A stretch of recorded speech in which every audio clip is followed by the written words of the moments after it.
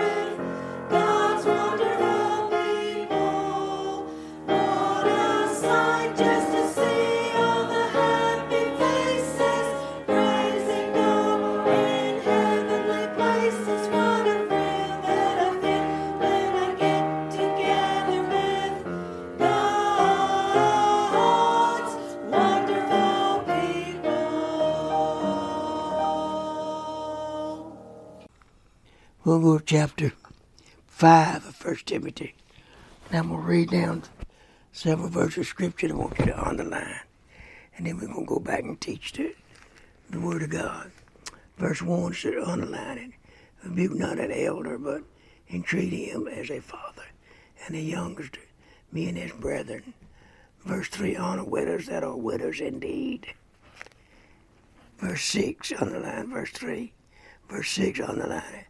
For she that liveth in pleasure is dead while she liveth. Verse 8, underline it. But if any provide not for his own, especially for those of his own house, he has defiled, denied the faith. It's worse than an infidel. Verse 10, well reported of for good works. Underline this. If she have brought up children, if she have lodged her strangers, if she have washed his saints' feet, if she have relieved the afflicted, if she have diligently followed every good work. Verse 14, I will therefore that the younger women marry, bear children, guide the house, give none occasion to speak reproachfully. Underline verse 14, verse 17, underline it. Let the elders that rule well be counted worthy of their double honor, especially they who labor in the word and doctrine. Underline verse 18. For the scripture saith, thou shalt not muzzle the ox that treadeth out the corn, and the labor is worthy of his reward. Verse 20. Them that sin rebuke before all, that others also may fear. Underline that and put a little star beside it. Very important verse of scripture. Verse 23, 24, underline them and put a little star right beside them.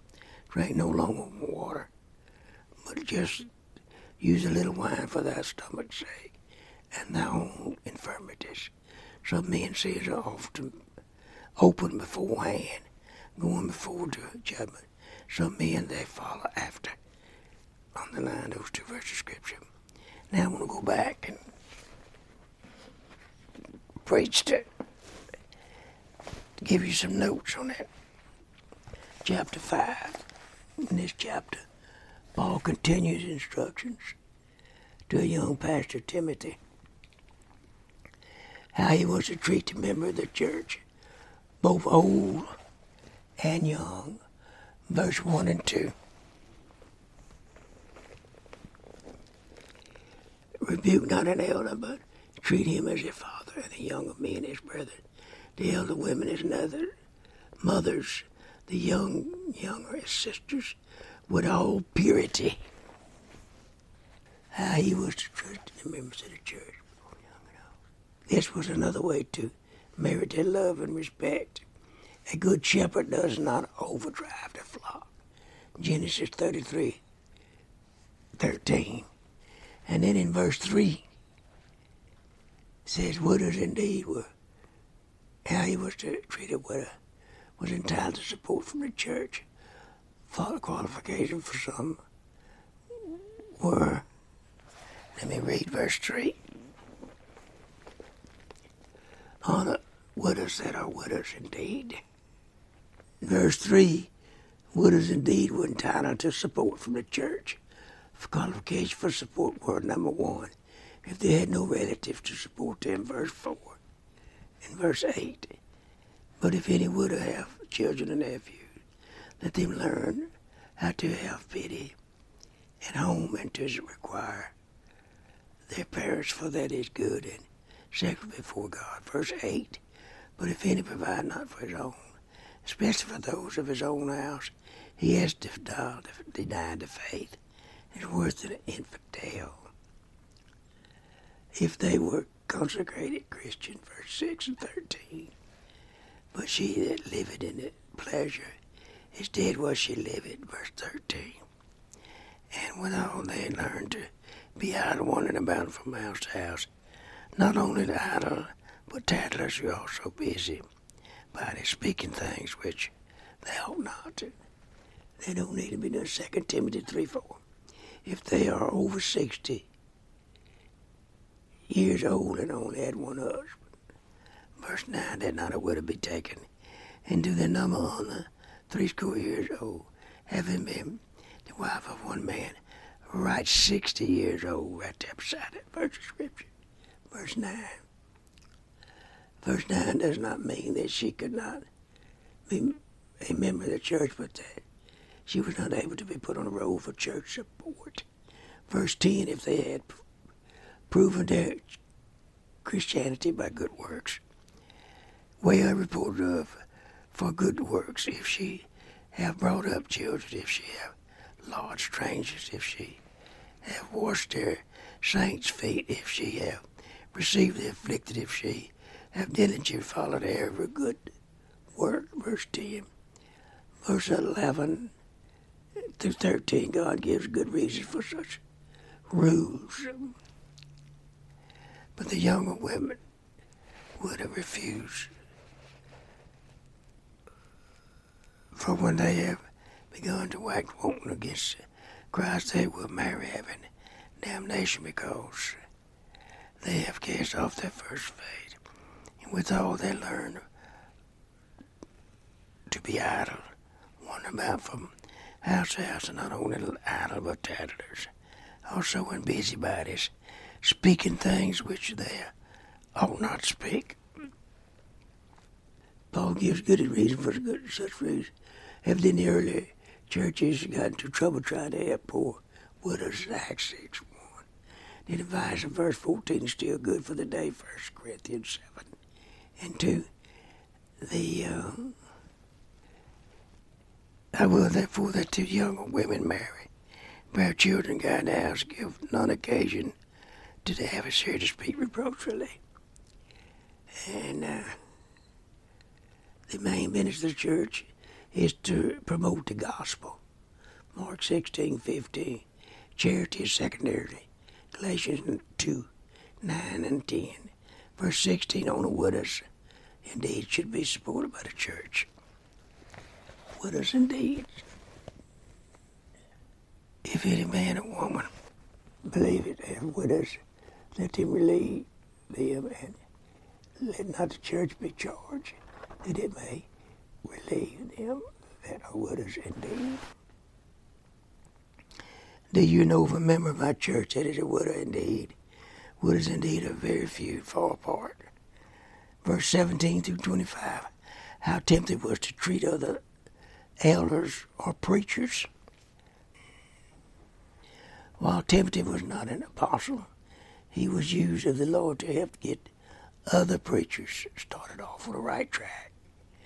Titus 1 and 5. Verse 17, pastors who proved to be good leaders were entitled to double honor. Double honor here means double pay. Romans 13 and 7.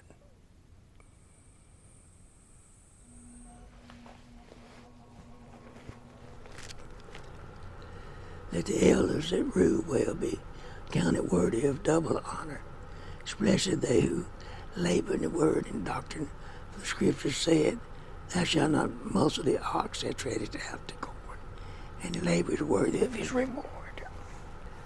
Verse 18, Paul believed in paying the preacher, although he did not always claim his rights.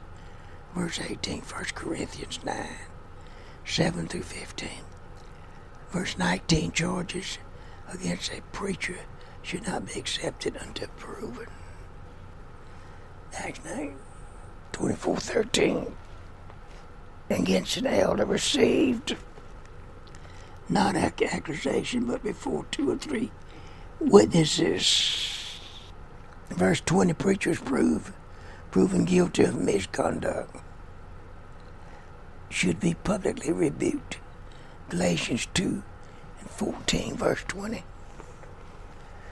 It says, "Thou that sin rebuke before all, that others also may fear." And you might put a little star beside that on that verse of scripture. That's the verse of scripture that I have to do before in ministry and pastoring. And I didn't want to, but I did. I had to rebuke some of the folks that was living in sin, wasn't living right. I had to rebuke them openly. I rebuked one woman one time and told her that she didn't get back with her husband. That was going to vote out of church. I wasn't talked to her first.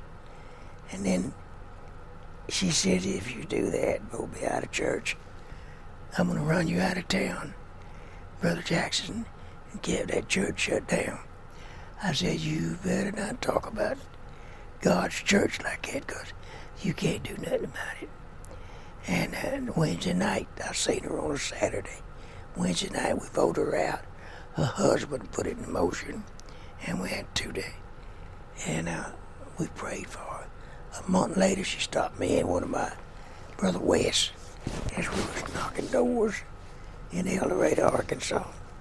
She stopped us and told me she was sorry that she said what she said she was going to do to me. And she asked me, she said, "Can I come back to the church and repent to the church and ask them to forgive me what I said about you to church?" I said, "Yes, ma'am." She said, "I'll see you in the morning." And that woman came, she cried, and she apologized. She never went back with her husband, but she apologized. And she said she was sorry. She said what she did about me. And she said that she respected me. And she asked me to forgive her, and I did forgive her. And I asked the church to forgive her. The first church forgave her.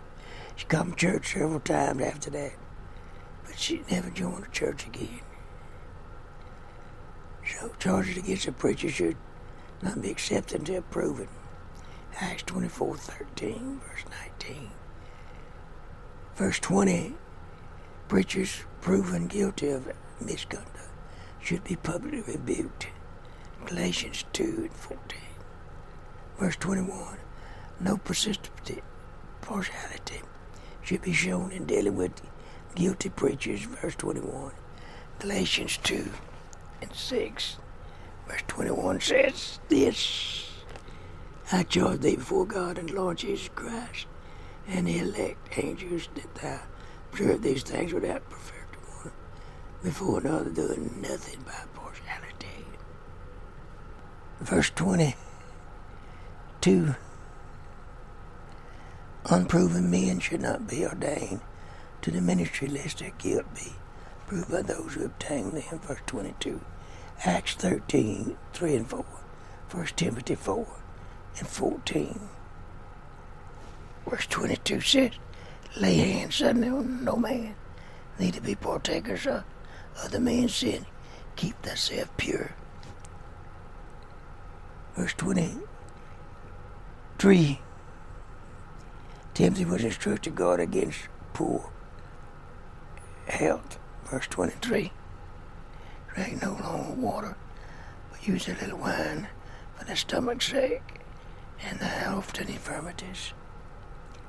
In this case, wine was to be used as a medicine, a little wine for thy stomach's sake and thy often infirmities.